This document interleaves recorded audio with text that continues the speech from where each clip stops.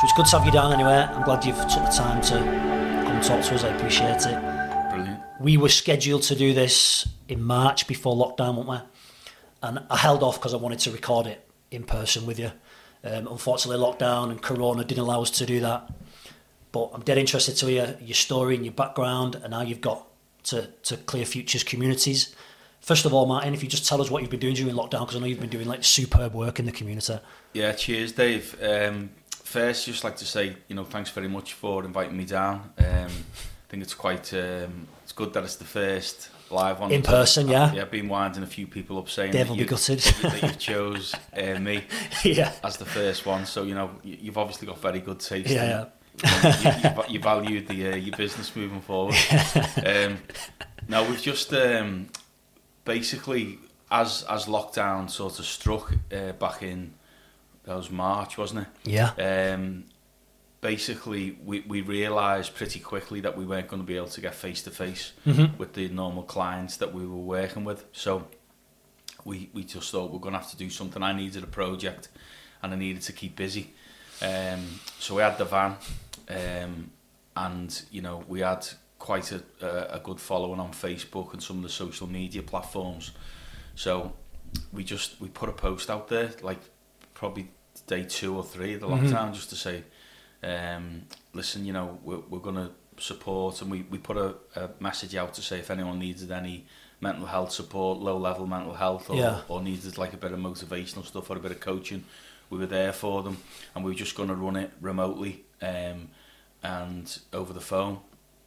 So we started getting a few referrals for that, but we also said, listen, a lot of the food banks are struggling because they normally rely on donations from supermarkets. Yeah. But the supermarkets, as you know, couldn't get the food on the shelves quick enough.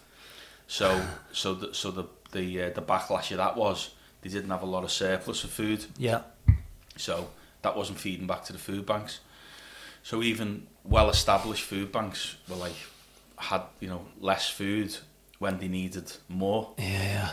So I was like, right, okay. So we put a post out to basically say if anybody was just going shopping and they could afford just to throw a few extra tins in or some non-perishable goods, and basically we created a monster really. It just went. I was coming out of our house in the morning and I'd trip over a box of tins that I didn't even know who'd left it.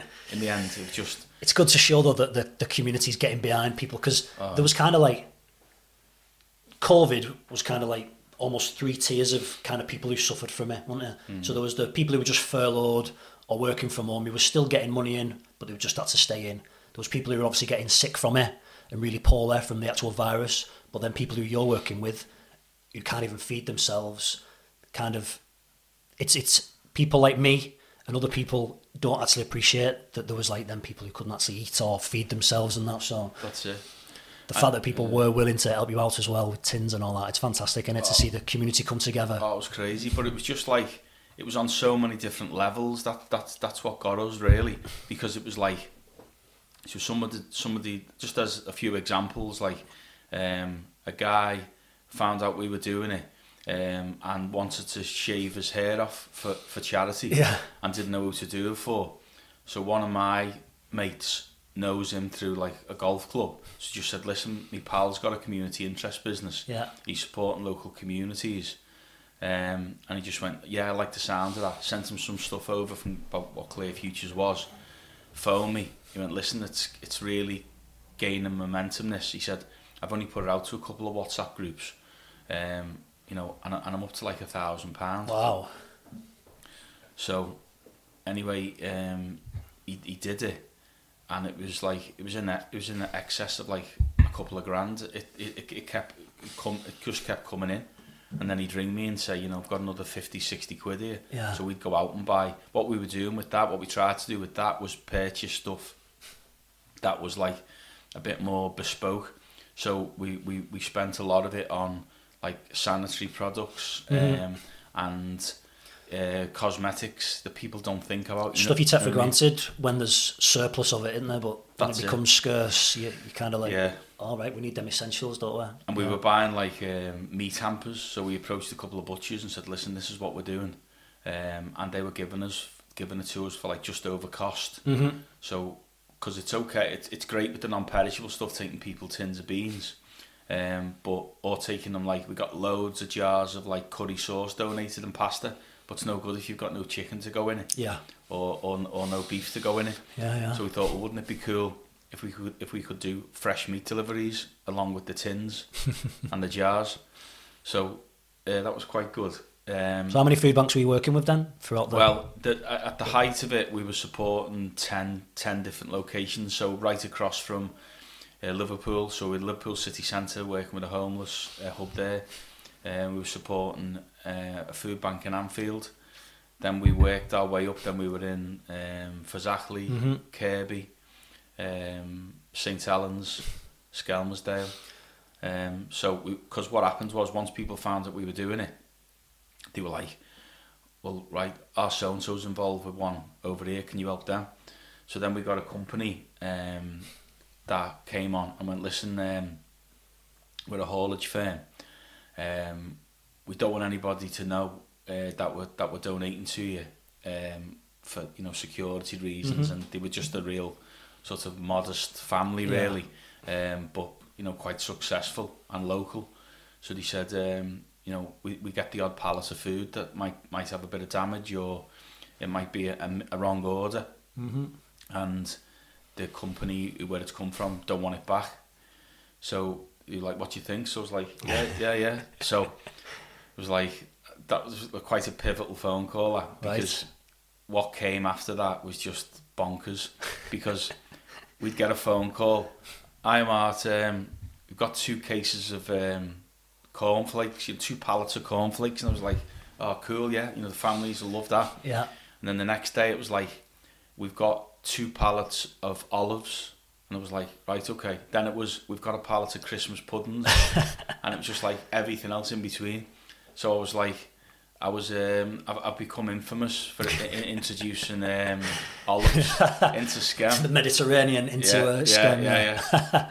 So, and then the other one was, which is a bit of a standing joke, was 4 pallets of pickled onions, silver skin onions, which somewhere along the line had a bit of damage, and I basically just contaminated the 10 community hubs with the smell of pickled onions, because the smell must have just soaked into the labels. So I was like, constant reminder though of the help that you've given people. Yeah. So I'm like known as the onion man. Everywhere I go, they go, no more onions, because they can't get rid of them. So I ended up, I've got a video somewhere of me and 3 volunteers on our hands and knees washing the jars of onions and drying them before we could take them to places. So I could write a book really on Was that what was the most random item? Was it the pickled onions, or? I think probably the Christmas puddings took some whacking. Bit random, because we were in March. It was May, and I was like, you know, I don't mind like a couple of spoonfuls of Christmas pudding on Christmas Day, just to keep, you know, my mother-in-law happy, because she's made it or she's bought it. But, you know, as somebody said, if you're hungry, it's cake. Yeah. So I made 2 phone calls to 2 community centres, and they just went, yeah, bring it on, get it down here. So we were using a social club as our own food hub, really. Yeah. So we're bringing all the stuff into there, and then we were distributing it. But then obviously the club, you know, was going to reopen, so we had to sort of like wind that down. So we've been using different venues. We had a hotel that gave us some floor space. Nice. Yeah. We had another business that gave us some floor space. So we've had to be like really creative, you know, and quite you know, logistically, it's been a big operation, because obviously somebody would bring a carry bag of mixed stuff in. So what we were having to do, we were having to like coordinate that. So we had volunteers splitting it into jars and tins and cosmetics and toiletries, so we could take a variety of stuff to the individual hubs. But what came across massively was, as you touched on before, how community come together. I just think, you know, it's been amazing, because people have stepped up who normally either don't feel as if they've had to, or I've just never had the time or the inclination to do it. Yeah, and now they had the perfect opportunity, didn't they? Yeah, they were getting paid. Yeah, they were on furlough, as you said. In some, it's been layered so much for me. The lockdown, because as you've said there, there's a lot of different people in different situations. Some people actually have been financially better off, because they're not travelling, they're not parking, they're not going out for business lunches, they're not going out for meals, but they've still been getting the salary. Yeah. Is it Martin Lewis, the money guy, the money expert? He was saying that it's the first time that he's known people who have been able to actually save substantial amounts of money, who've never been able to save before through one thing or another. So it's been actually a benefit for some people having this period where they can't go out, can't spend the money. But yeah, you're quite right. It's been layered, hasn't it? There's been different people in different circumstances. Yeah. But then we've seen the thin edge of the wedge where we've seen a couple of situations where families are really struggling. Because they'd have a member of the family who was struggling with addiction, and that's an area that we work in. Yeah. And early on, this was highlighted to us, and I was like, wow, this is just there's going to be so many areas of this that we haven't even seen yet. And one of the scenarios was the husband was normally out doing a few odd jobs, just bits of gardening and bits of decorating, and was getting his bit of spending money, which he used on drink. He was buying alcohol with it. Yeah. So the money that was coming into the family through social services was feeding the kids and keeping a roof above their heads. Obviously, once lockdown hit, he lost his little bit of work, but he still needed to feed his alcohol addiction. Yeah. So he had to use the money that the family were normally using to feed them. So the wife, for the first time ever, was having to access food banks. So it was things like that was unseen, really. And then obviously all the mental health implications that comes with.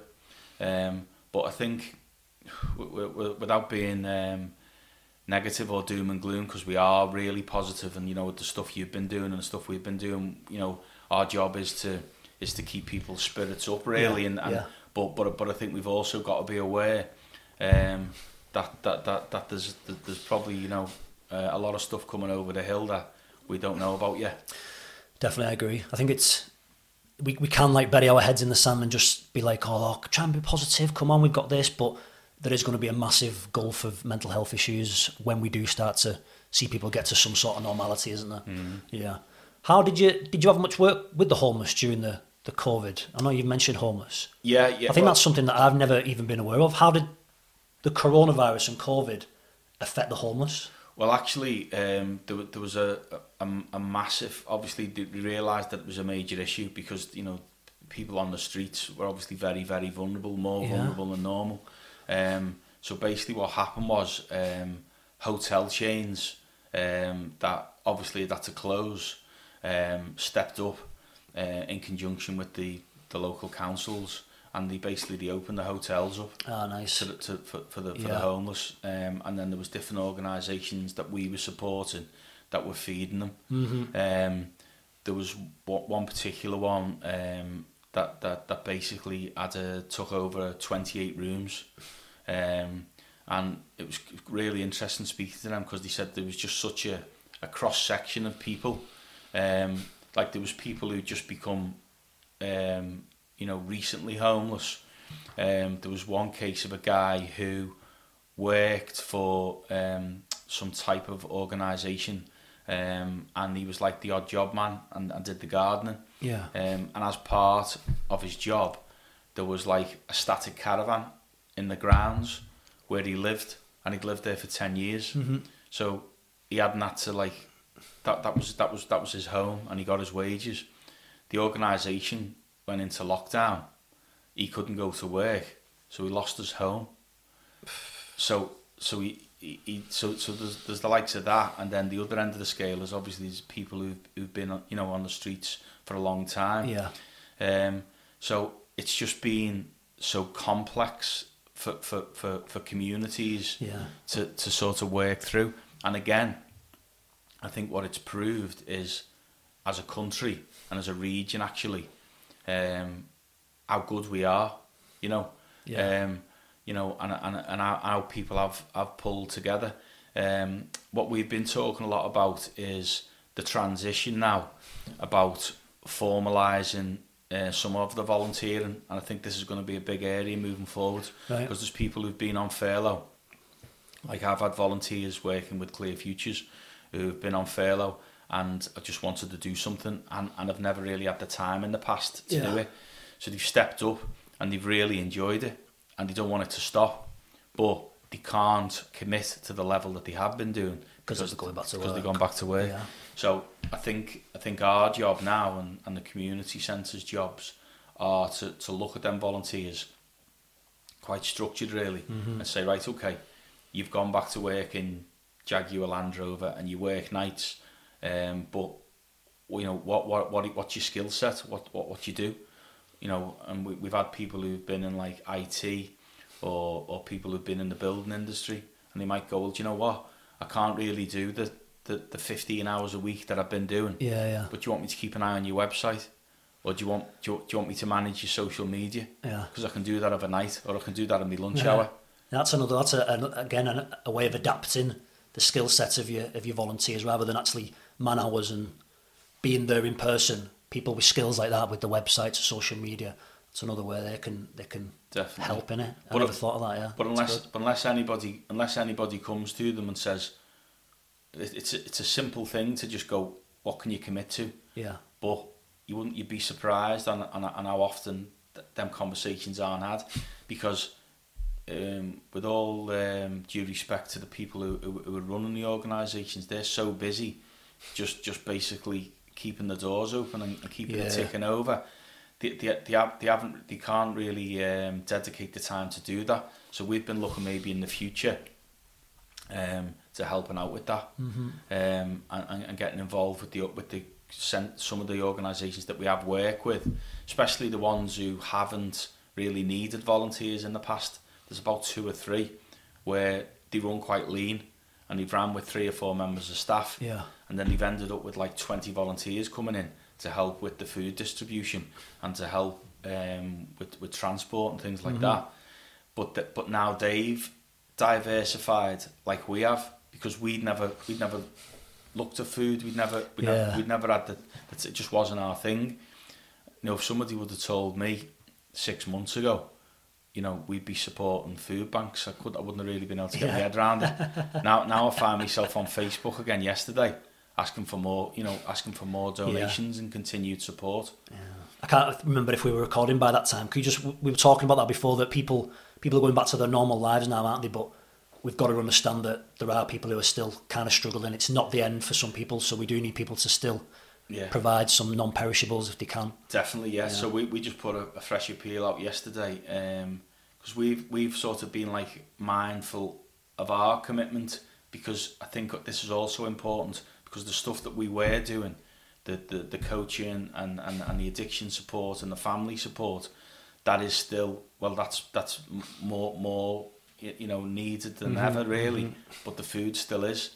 So as a business, we're just adapting as well. But what we've realised is, because of some of the volunteers that we've had, it's going to allow us to continue both lots of support. So we're still doing the online stuff and the remote stuff with the coaching and the mentoring, but obviously now we're being able to get in front of people a bit more now, and community centres are slowly starting to reopen. So we're still doing that, but we are still going to do the food. So we've said to people, listen, lockdown's easing, but the demand isn't. Because a lot of people, I think, have just thought, well, we're through the worst of it now, but some of these needs in March haven't changed now, and aren't going to change for the foreseeable, really. You know, so tell us about Clear Futures then. I know we've mentioned a few things like homelessness, addiction, stuff that you consider like your main kind of role. How did it come about, Clear Futures, and what is your sort of experience bringing into the organisation? Well, it goes back to 2009. So I hit me rock bottom in 2009. I've always been in the hospitality industry, so ended up running nightclubs and bars around Liverpool. Yeah. And really I've just been struggling with alcohol and drug addiction. It's sort of been like a functioning alcoholic and cocaine addict, really. Right. Is that just from being in that kind of industry and that scene? Yeah, I think it's probably a bit deeper rooted than that, but I think that made it easier to do it, and I probably found myself moving towards that industry because if kind of hiding in plain sight. Yeah, because it was almost acceptable, really. Yeah. And I managed it okay, but as 2007, 2008, it just got a grip of me, really. Lost control of it, and you know, as I say, hit me rock bottom in 2009, just about to lose my job. Missus was just about to leave me. Mum was trying to get hold of me for 4 or 5 days to tell me my brother had cancer and needed a big operation. I'd like, you know, drug dealers after me, and you know, Tarantino wouldn't make the film. I don't think, he probably wouldn't believe it. So I just, you know, I knew I needed to change. Fortunately, stumbled across Cocaine Anonymous, and walked through their doors in March 2009. Knew that I needed to make massive changes, and just got it. Yeah. You know, needed to understand it. So what happened? What happened for you to acknowledge that? What was it that? Can you pinpoint what it was that you thought things have got to change now? Yeah, I think it was just. If I was to be honest, I was probably just like we talk about people's rock bottoms being different. You know, some people's rock bottom is they end up homeless and, you know, they're on the street. Some people's rock bottom is they break into the last £1 million. You know what I mean? Mm-hmm. Mine was a combination of things, and I think it was the harsh reality that I was losing everything around me that was dear to me. Yeah.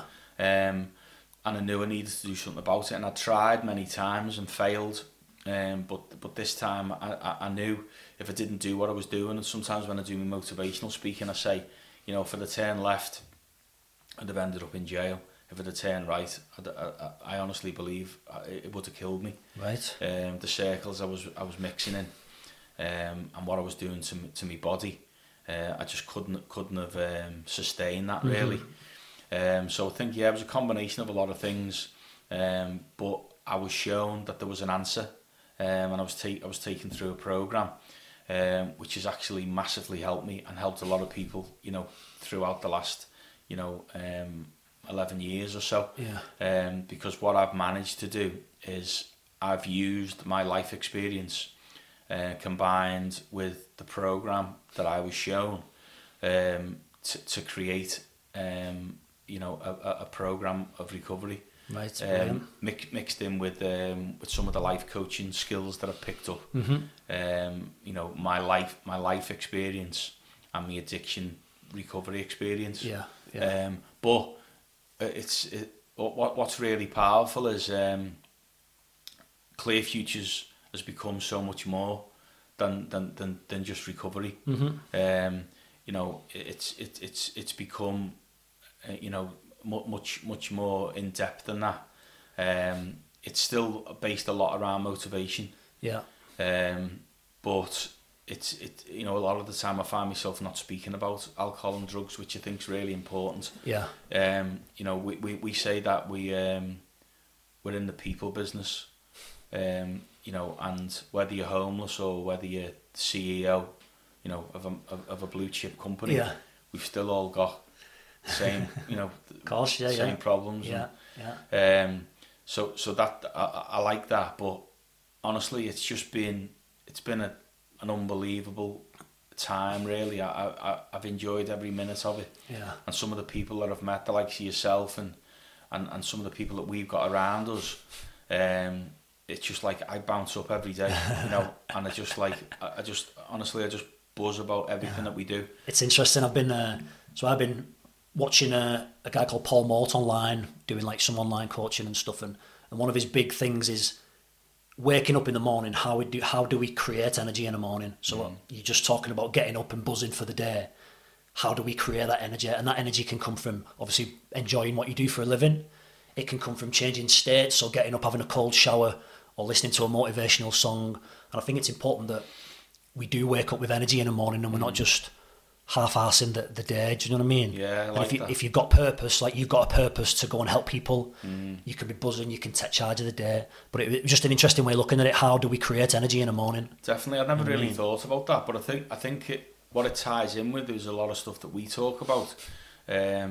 It's about being aligned, isn't it? Yeah. And it's about like if you've gone to bed the night before with a load of stuff on your mind because maybe that your life is chaotic for whatever reason, or it's not structured, or there's an area that you're ignoring and you haven't dealt with, then that's going to play on your mind when you wake up. So it's interesting that I've never really thought about that. Yeah, just a different way of looking at things that I'd never thought about before. But like we all know, you can wake up kind of, if you're not that motivated with what you're doing for a living, and a lot of people aren't they? People just see job as a means to an end, isn't it? But we wake up and you kind of just ease into the day. Before you know it, it's dinner, and then before you know it again, you're cooking your tea and you're going back to bed again. But how can we create energy during the day? Definitely, yeah. And I think that's also interesting, like, because it brings everything into play then, doesn't it? Because you might be waking up thinking, well, I'm not looking forward to going to do my job. Well, I'd be saying to somebody, well, can you do anything to make your job more interesting? Yeah. Or what else can you do? Yeah. Why are you doing that? Yeah. What are your interests? What are your hobbies? Yeah. Can you tie that in? Or I love that because it's about reframing, innit? So like, if we think of something where I've not got an opportunity to be excited about something today, well, if you can reframe that to, well, that's good because I can put something in place that to be excited about. Definitely. Yeah. And it's like if it really is that bad, something small is going to have a massive impact. It's actually easier for somebody like that to make changes than it is for somebody who's highly motivated. Yeah. Because I'm sure we'll have days. I have mornings where I just wake up and I just think, even though as much as I enjoy what I do, for whatever reason, just think I'm just not feeling it today. Yeah, yeah. But then it's what the important thing is being aware of that. So and again, what I've learned over the last 11 or 12 years is to understand my emotions more and understand how I feel. If I'm tired, go for a sleep. Yeah. Like listen to your body. Yeah, definitely. Yeah. And I speak a lot to people about that, and especially people that I'm working with, that I'm coaching. Especially from an addiction point of view, your body is changing because you've had a chemical imbalance in your body because of these substances that you've been putting in. Yeah. So is that kind of the process then? Because it's something that I'm not really like familiar with, addiction issues and stuff. So when you're trying to get people into recovery and people are recovering, is that the kind of thing that you're promoting, to listen to the body more, like, and change the crux almost? Is that what we're looking at doing? A lot of it's like habituary, so habitual. So they'll go, well, I do that because that's what I do. Like I have a. You hear people say, "I love to have a cigarette after I've had a meal." That's just because that's their pattern, their habits, their routine. So other people will think, well, I go to the pub after work, I have 5 pints or I have 6 pints. Mm-hmm. So a lot of the time with people, it's breaking that cycle. But also it's about people understanding more about why they're doing what they're doing. Yeah. But what I try and do is make them understand of the damage on the early days. I try and talk about the damage that they're doing and the effect that they're having physically and mentally on themselves. And it's difficult to sort of break that sometimes, but the rewards are amazing. Because what you'll find is once somebody can go a day or 2 days and the experience that a tiny bit of clarity, and they go, wow, they can experience the benefit of and then I feel as if our job is to develop that. And go, well, listen, if you think that's good, wait till you've done this. So it works on different levels, and sometimes we'll use different methods, obviously with different people. Some clients that I work with, it's we focus more on the negative, so them reminding themselves on where it's going to take them if they continue to do what they're doing. Yeah. Some people work better thinking about the positives. If they do this, that's what they'll do, that's what they'll do. But they're basically just tools that we'll use to suit the individual, because you'll get a feel for what's going to work for that person. And that's interesting, isn't it? Because they talk about that when we look at motivation. People move towards pleasure or move away from pain. So if you understand how the individual, or even being aware of yourself, how you get motivated, you can use that in your life as well, can't you? If you want to do something, are you motivated by the pain of doing it so you can achieve a goal that way, or you're motivated by moving towards the result and the pleasure of it? Definitely. Yeah. And you know, when we work through, we have a program called Addition, Not Addiction. So that's a mix of life coaching, really, and mentoring with a recovery thread going through it. And we've had some really good results from that. And again, that's just making people aware of what damage they've been doing to the people around them, to themselves. Yeah. You know, how sort of destructive their actions have been, and basically the rewards that are there waiting for them, and the changes that are there waiting for them. But again, you know, it's not just about addiction. That can just be, you know, people who are just, you know, need motivating, and need change. So that's why I really like that program, because it can basically, you can speak to anybody about that. Yeah. Because most people would like to change something, or if not change, like, because we've worked with some real high achieving, motivated people, and then I flip it then and say, well, you know, can you be better? You know, I'm sure you've come across that you know, with in martial art and in sport, where you can go, well, you know, you're at the top of your game. You know, like I was speaking to somebody about, like, you know, football teams or rugby teams that are flying.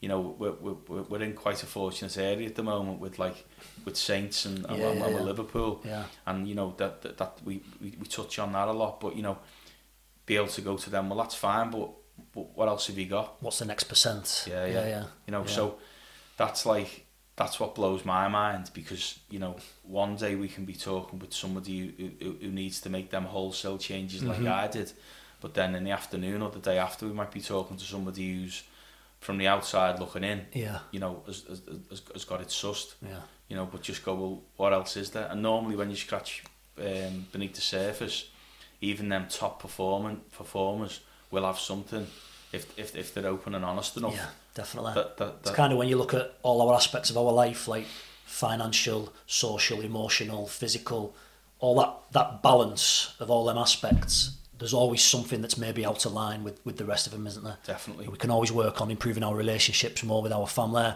or maybe our physical health, or the social aspect, or the financial. Yeah. I like that, people, trying to find the balance in. Yeah, people will have different priorities, won't they? You know, so like, you know, the £200,000 a week that the Premier League footballers on is probably of no interest to another person, because they're not. Yeah. They don't need that. They're not driven by that. And they don't really value that. Yeah. And everybody's completely different, and I think that's what's so interesting about what we do. Definitely. Because, you know, it's funny you mentioned values there, because I was reading a book. I'm reading a book currently, actually, and it's called The Values Factor. And people, when you say about what are your values, and people just throw out like, honesty, integrity, whereas they're not really your values, they're just general things that you should be living up to anyway, really. Whereas your values are always identified by your behaviours. So, for example, someone who gets up in the morning and makes the bed, they value like tidiness and making the bed in the morning. Someone else might not value that as much, but I value people turning up on time, punctuality, whereas someone else might not value that as much. So your values are always shown in your behaviours, and it's something that I was like, fucking hell, I never actually thought about like that before. I like that. So if someone looks at everything they're doing a day, the behaviours, they'll be able to suss out their values and what's important to them. And I think that's what we promote journals a lot, you know, and you know, I think again that's where they come in, because you can basically, if you put your emotions down and you're logging them, then you can work through them then, and as you say, you might you'll pick values out of that as well, Yeah. won't you? Because if you're putting down how you feel and how people have made you feel, then you're able to identify more maybe some areas. You can kind of reverse engineer, can't you, and say, Definitely. well, they made me feel like that means I must have this belief, I value this more. Yeah. We have a thing, I talk a lot about the Serenity Prayer. All right. So, some people see it as religious, but, other people don't. And it's basically, grant me the serenity to accept the things I cannot change, the courage to change the things I can, and the wisdom to know the difference. Yeah. I think that's... Yeah. I use that so many times. It's heavily influenced by Stoicism, isn't it? And, Yeah. and controlling the controllables. Definitely, Yeah. because far too often people get bogged down with stuff that they can't change. Yeah, I mean, my wife, I've just spoke about that recently, and like we had a conversation where Laura does try and control things that are out of her control, and I'm guilty of it sometimes. But it's understanding, like you say, having that awareness that coronavirus, can I control it? I can't control it. What can I control is our house, our family, and all that kind of stuff. Like, yeah, my emotions, my thoughts about it. Definitely. Yeah. And that comes into absolutely everything, every walk of life. Yeah. Every situation, not just pandemics, but day-to-day living. Was that from Cocaine Anonymous that you kind of started looking at that kind of thing? Yeah, that was through it was actually used a lot through the 12-step program that Alcoholics Anonymous use as well. Is it the same program that they use in the So substance? just replace the alcohol with cocaine. But as I say, the program that we've the adaptation that we've done, has sort of created it as more of a general program, which is what I like. Yeah. So it could just be somebody that's just got themselves into a bit of a rut, or they've made some bad decisions with relationships, and a lot of it stems around honesty. Mm-hmm. Being honest with yourself, Yeah. and being honest with the people around you. And I think if you can use that as a basis, and try and live your life as honestly as you can, then other good stuff tends to follow. Yeah. And we talk about progression, not perfection. So I say that some days I'm just a nightmare. You know what I mean? I've just if I'm tired, Yeah. you don't want to be around me really. But I understand that, and I know that. So sometimes I'll say to my missus or to my daughters, "Well, I'm so sorry. I'm a bit on one this afternoon. I've got a lot on my head. I'm a bit tired. I'm sorry if I snapped at you then." Yeah. And then you can deal with it. But quite often people don't do that. And you hear the old sayings like don't go to sleep on an argument and things like that. But I think having that level of honesty across your life, or a greater percentage of honesty. Yeah, definitely. Because I have people talk about yin and yang, and and it's like a little bit of bad, a lot of good, a lot of good, and a little bit of bad. Yeah. So you're not striving for perfection, because we've all got little areas where we Exactly, go. yeah. But if you're aware of that, I think that's huge. Yeah, definitely. You could use the analogy that if you're trying to make £1,000, but you only make 900 quid, are you going to be gutted because you've not actually made £1,000, or you've made 900 quid? It's still. That's it. Definitely. Yeah. So I think there's all that side of it as well. But it's just I could probably sit here for but your missus will be coming home from work, and we'll still. Yeah, she'll be like, you started at 9 this morning. I'll end up with a beard like yours. This was long during I went through lockdown with a stage of not growing it, not shaving it, and it got too much. I thought I could handle having a full manly beard, but nah. Not having it. Nah, trim it. So talk to us about falconry. Right, okay. Because that's really interesting. That's something I'm fascinated in. Yeah. I've got a little bit of experience where I work in Leigh.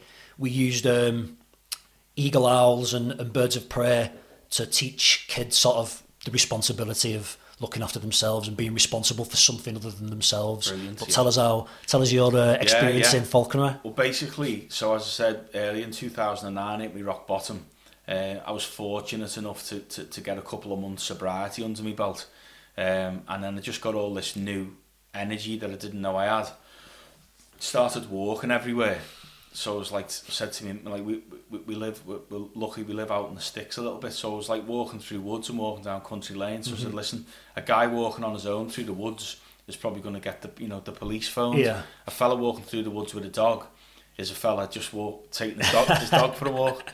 So we went to the That's mad, that, isn't it? How we have that perception. Yeah. Someone on their own walking down Sankey Valley, and I'm like, where's he going? He's on his Todd. What's he up to? So probably, yeah. But put a dog in his hand, and it's like, oh yeah, nice. And I've always been interested in animals. I've always loved animals, and I've always been obsessed with wildlife.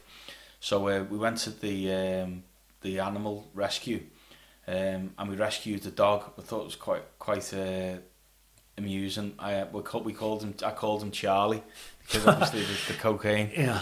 So I had this Welsh collie, which I had, and then my addictive personality kicked in, and then we got another one, and then we got another one. So we ended up with 3 dogs. So I started training them, and through that I got to know a couple of people that were flying birds of prey. And I was like, I always remembered back. It's funny the way your mind takes you back to a place. And I remember when our girls were only like 2 and 4, 5, went to North Wales to the Welsh Mountain Zoo, and he said, it comes on the tannoy, right, the birds of prey display is about to start. So I was like, grew up near the docks in Litherland, was thinking, like pigeons weren't hard enough to fly by ours, never mind, falcons and hawks. So I was like pushing the kids out the way, and I was just like mesmerised by this guy doing this birds of prey flying display. So like literally got him in a headlock when he'd finished and just went, "What are you doing?" And he was like, "What do you mean?" I was like, "What is this?" And he was going, "This is my job." And I was like, "This is the coolest job. I want your job." So, and then all them years after, I remembered that. So, with obviously the benefit of the internet, I started researching falconry, and I taught myself falconry basically. Yeah. Joined the British Falconers Club, which fortunately only met a few miles away from where I live. Started going there, and thought, wow. And then I realised, you're probably just about old enough to remember this, but it was like the Kes factor. Yeah. So and just old enough to just. Yeah, your granddad told you. So I was thinking, like, there's something here. I know that, because once I got my first hawk, I could show it to like a 3 or 4 year old child, and they'd be like really impressed, and I could show it to a 50-year-old, bouncer from town, and he'd be impressed because the child would come out of him. Yeah. So I was like, and this was before I'd even thought about doing anything with like Clear Futures or working as a coach or anything. So before you get into how you use the falcons and the birds of prey, how did you teach yourself how to do falconry? It was basically, I bought a load of books, just went online, ordered some books. There's some like classic books that are like 60, 70 years old. They're like the Bibles, of falconry. And actually the art of it is quite simple, and I kept it quite simple. You go through a process, right? And it starts with gaining the trust of the bird, and vice versa. So you've got to build that bond. Yeah. Now, obviously, moving forward, you've just touched on using it with the owls and things, where you've got that trust element, which in some individuals has been lost. Yeah. So we can draw a lot of similarities between training a bird of prey or training a dog, with some attributes that actually we need as human beings. Yeah, definitely. So I learned that, and then I joined. So I remember somebody saying to me, the last thing you need to buy is the hawk, because as human beings, we tend to do things, especially as blokes, we tend to do things the other way around. So we buy it and go, what am I going to do with it? You know what I mean? So I was like, right, okay. So I joined the British Falconers Club, went out on field meetings with them, and watched other people do it. And then I bought the Muse or the Avery, where I was going to put it, and I bought all the equipment, taught myself how to tie the knot, understood how to look after the equipment, understood how to look after the bird, and then I was ready then to buy my first one, researched the breeder, researched what the best age was to buy the bird, and the reasons why, which again I could bore you with for another week. And then I got the bird, and then I made loads of mistakes. Yeah. You know, I've got scars, and you know, to prove it. Yeah. But you know, did it and successfully flew it and hunted it, and That's amazing. that was like that was massive. Yeah. Do you need a permit then to be able to like fly in areas and that? No. Well, you need permission. Right. So you need permission from the landowner because it's illegal, because you're trespassing basically. Oh, right. And there would be certain areas where there may be bylaws where where you can't hunt. You've got to be aware of all that. But no, and this is another thing which I found interesting and quite disturbing in equal measures, that the falconer doesn't need to be licensed. So right. me and you could jump in the car now, drive up to the borders in Scotland and buy a golden eagle. Right. Wow. And I've had one of them as well. But the bird's got to be licensed. So different birds will need different certification depending on where they come from and what they are. But the actual person doesn't. But when I looked into that, I actually spoke to somebody who sits on like a hawk board, who liaises with central government on matters around falconry. Mm-hmm. And he gave me a really good answer when I asked the question why falconers don't need to be licensed. And he said because it obviously isn't enough of a problem. Yeah. So that I like that, because that meant that people are doing it correctly, aren't they? People are following the rules and researching it like yourself. Yeah. The vast majority are doing what I did and getting it right. So that was good. So so I taught myself that, but I realised early on that there was something in it, and I got into it, if I was to be honest, more to be able to use it as a tool to engage people, because even though I was obsessed with falconry, I was equally obsessed with how it made people feel. Yeah, like you used the example before of the child and the bouncer. They all have the same reaction when it comes to like seeing a golden eagle or a falcon or whatever like that. So I knew early on that it was going to be a good way of engaging people, and then all I've done is I've just developed that. Yeah. So we've included that in Clear Futures, and it's a big part of Clear Futures, even though it's probably only a small percentage now of delivery. Yeah. It is a big part for me, because it's a big part of my journey, really. Yeah, of course. What was the golden eagle like? Oh, she was amazing. I still see her. I'm still in touch with her, because again, I could go on about this for ages, but I built a bird of prey. I created a bird of prey centre from scratch, and I built it up as a community venture, and I had volunteers running it with me. This was before Clear Futures. Yeah.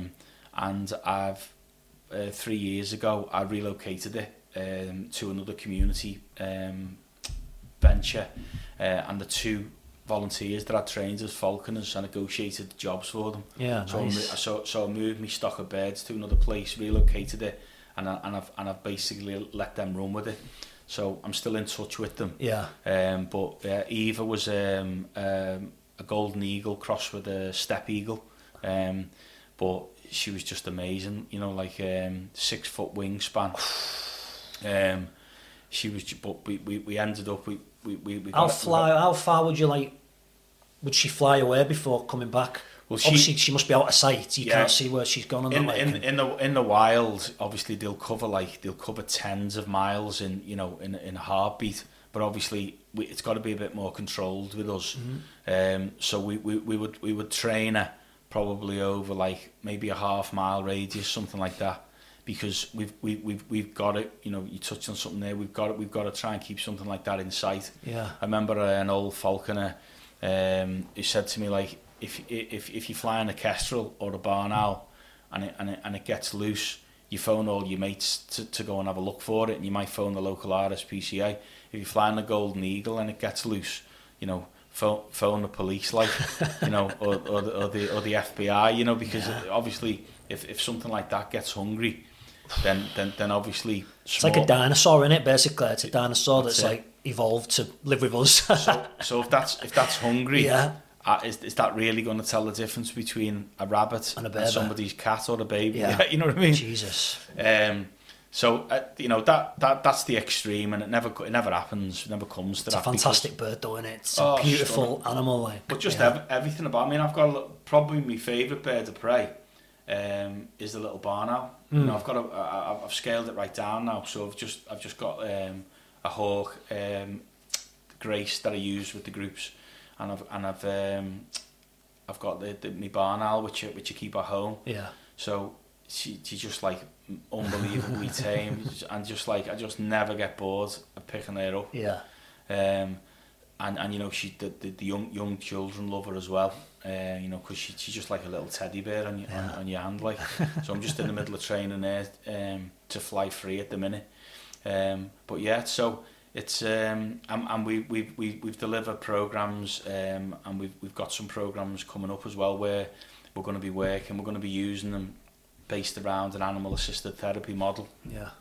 I have German pointers as well, so the gun dogs as well we use, and we get people to understand the bond between, you know, the human and the dog and the bird of prey, and also the bond between this one's good is the partnership between the falconer, the bird of prey, and the dog.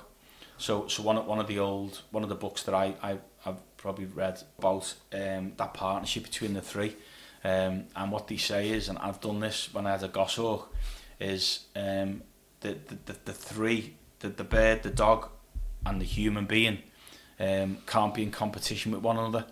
So I've had it where when I'm bonding with the hawk and the dog, we all eat at the same time. Right. So when we go out hunting, I take the dog's food with me, I take the food for the hawk, and I take my pack lunch. So one's never looking at someone else eating to think I want that. Never in competition. That's amazing, that. Because sometimes what will happen is if the hawk is eating food, the dog's probably going to want it.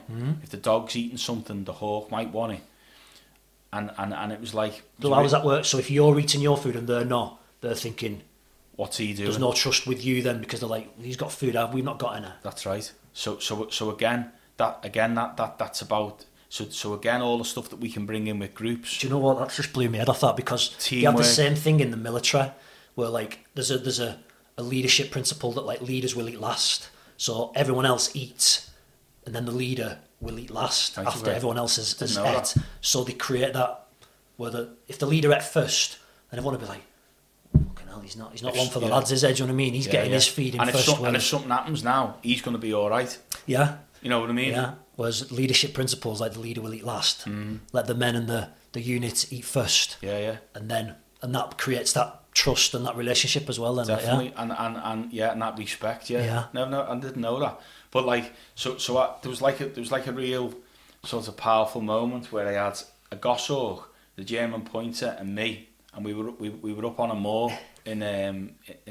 Yorkshire, in the Dales, and it was just like I could just see right down the valley. It was like a real defining moment for me, really. I was on my own, and like sun was high in the sky, but it was like a crisp day, cold day, and like the birds there, you know, with its talons into a bit of raw meat. Yeah. The dog's there having its bowl of food, and I'm sat there with me flask of soup and me sandwich, and at one point, I sort of like half made eye contact with two of them. So like the bird sort of like looked up to check what the dog was doing, and the dog was looking at me, and it was just like, wow, I'm having this. Oh man, I just had a shiver down my spine then with that. I was like, wow. That's like that sticks in my head. Yeah. And I don't know about you, but I have moments, like calm moments that I keep in my head. I don't think it's a recovery thing for me, because I speak to a lot of clients about tools, and not just about addiction, just having like positive and negative memory bank. Yeah. So if you're just about to do something that you know you probably shouldn't do, do one of two things: either remind yourself quickly where it's going to take you, or from a negative point of view, or what effect it's going to have on the people around you, or have the memory bank of thinking, if I don't do this, I'm going to be able to do this, and this, and that's going to be really cool. Yeah. So sometimes when I need a good memory, that's probably in my top 3. That's one of your anchors, like where I just go, you know, that sort of like that serene moment where nothing else mattered, nothing else was going on around me. It was just that and us. Yeah. And you know what I mean? And I was like, it's mad when we talk about like mindfulness and being present and being in the moment, that obviously for you, you were so like in tune in that moment. Then you caught their eyes just giving you that look, all feeding, all eating at the same time, not thinking about the past, not dwelling on the future. No, just present in that moment. There, like yeah. But I have a similar kind of, nothing to do with dogs and golden eagles and kestrels and that. But we went walking a while ago, when I used to be in the police. We went walking down the south coast on our rest days, our days off. And I just remember there was like a little sandy bay. We'd walked down the side of this cliff. The other two lads we were walking with had gone off a little bit. And I was just sat in this field looking at the wave, looking at the sand and the waves. And I just had a quiet moment with myself.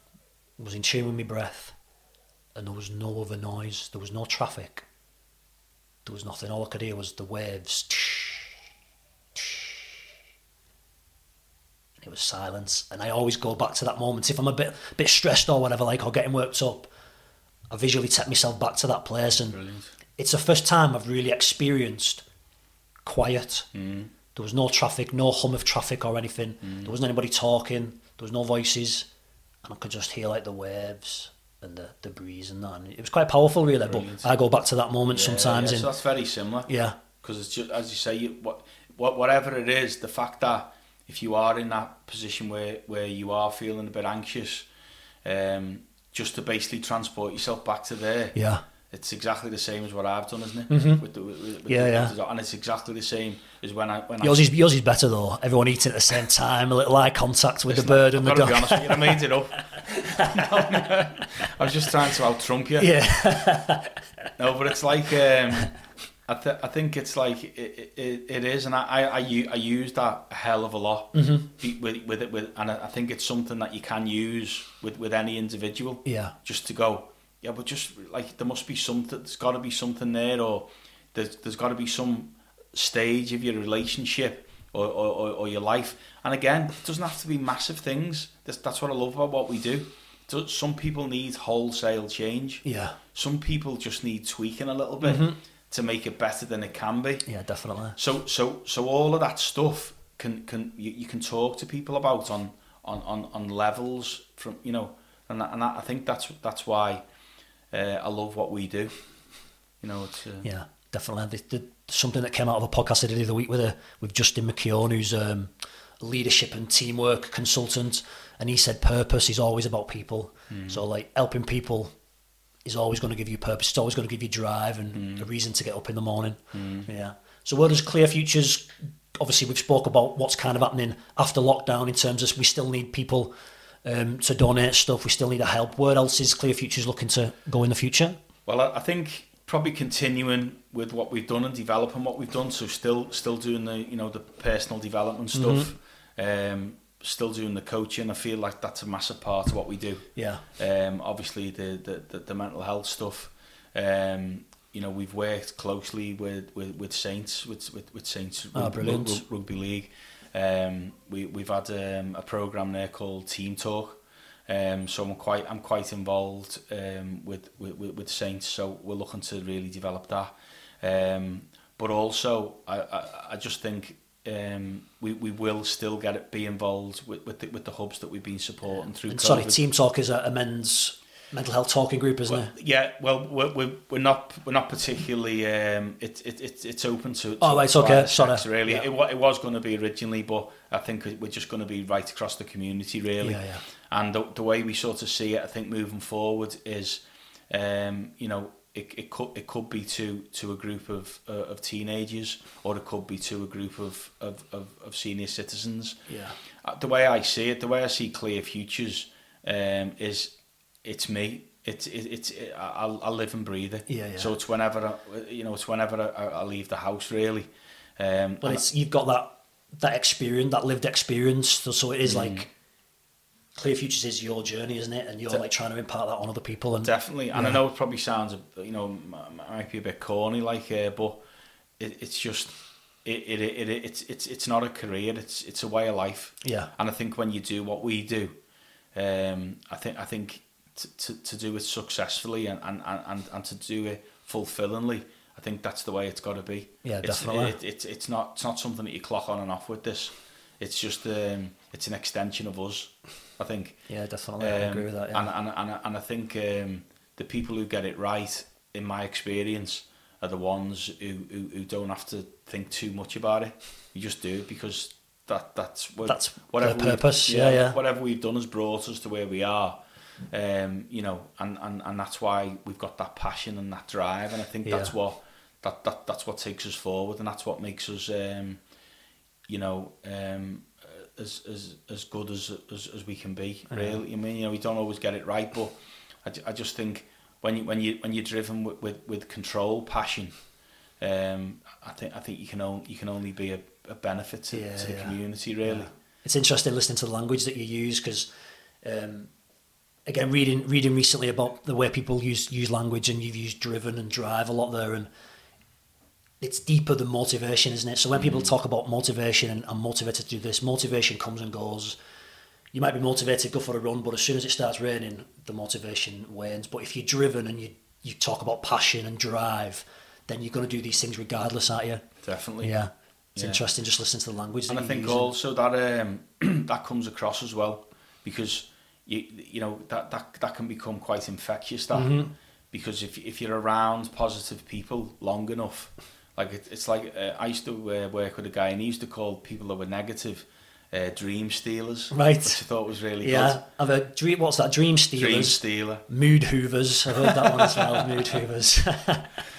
But like, you know, so I just think if you can, but again, you know, going back, we won't always be like this, these really driven, motivated people, will we? Yeah, I know. But if we, like you said, if we've got these tools though that we're aware of that we can use to switch our state again, using whether it's the mindful moments of the falcon and the dog or whatever, we can have these things that we can reframe and use that to pick us back up again. That's it. And if you can share that with somebody, I think you know that's where it becomes you know, so much more beneficial than just doing it for yourself, when you can actually explain to somebody why you do it and see somebody take that on board and it enhance their lives. I think that's where we get the buzz, because it's like anything, whatever your job is, you know, if you can show somebody something and then step back and watch somebody improve on the back of that, that's a nice feeling. It doesn't matter what you do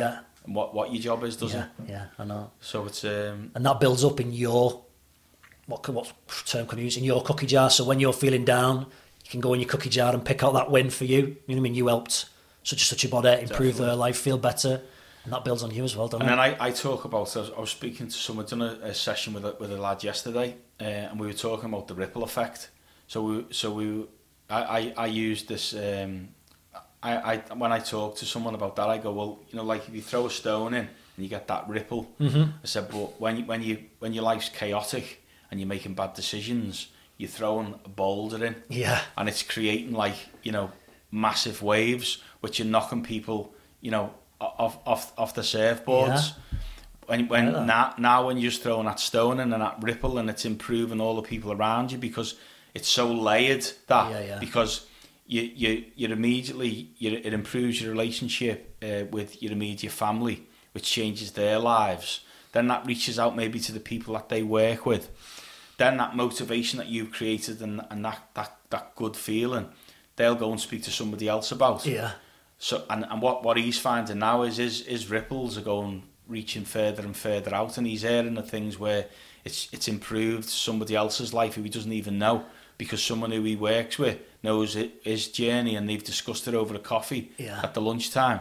And this fella spoke to it about his neighbour. It's massive, isn't it? It's unbelievable. Yeah. So it's and that's where the sweet spot comes, isn't it? Because in the end, you'll end up touching lives and improving lives that you don't even know you've done. Like you at your podcast. Somebody will be watching that, taking motivation from that, and you'll never ever meet them. And I think with having the internet and with having these tools around us, with, you know, the stuff that you're doing, that's what blows my head. Is like, you know, somebody could be sitting listening to that the other side of the world. You know, I know, it's quite powerful when you think of it like that. Yeah, it's something I've not really thought too much into it, to be honest. But the reach in terms of the social media kind of stuff that you can produce and that is unbelievable. And if someone can listen to what we're talking about today and and it has a little change or a little effect on someone's life, then that's why we do it, isn't it? That's it, definitely. Yeah. You know, just one little thing, or just something that makes them think a little bit differently. Yeah. Sometimes can be enough to make long term changes, can't it? Definitely. Yeah. Well, Martin, it's been a pleasure, and it's been great to, after March, April, May, 4 months, to finally get you sat down and to talk to you. I've enjoyed it, and you know, well done with what you do, and I think it's amazing what you do with incremental gains, and wish you all the luck in the future and look forward to working with you. Oh, nice one. So if people want to donate or volunteer or help out, where can they get in contact with you? So basically, social media, we've got quite a strong Facebook following. So just Clear Futures Communities on Facebook, or if you go on the website, you can contact me through there. So it's clearfutures.org.uk. And all the contact details are on there. Sorted. I'll put a link anyway on the bottom of the video when it's up on YouTube and that. And we're on Twitter and Instagram as well. I'm not brilliant on them, but I'm that's one of my things. When people say, "What have you learnt in lockdown?" It was I didn't even know Instagram existed until like the middle of March. So I'm not great at it, but luckily I've got an 18 and a 21-year-old daughter who go, "What are you doing? Do this." Yeah. So so any of the social media platforms or the website will be great. Yeah, fantastic. Cheers, Martin. Thanks very much. Take care. Cheers.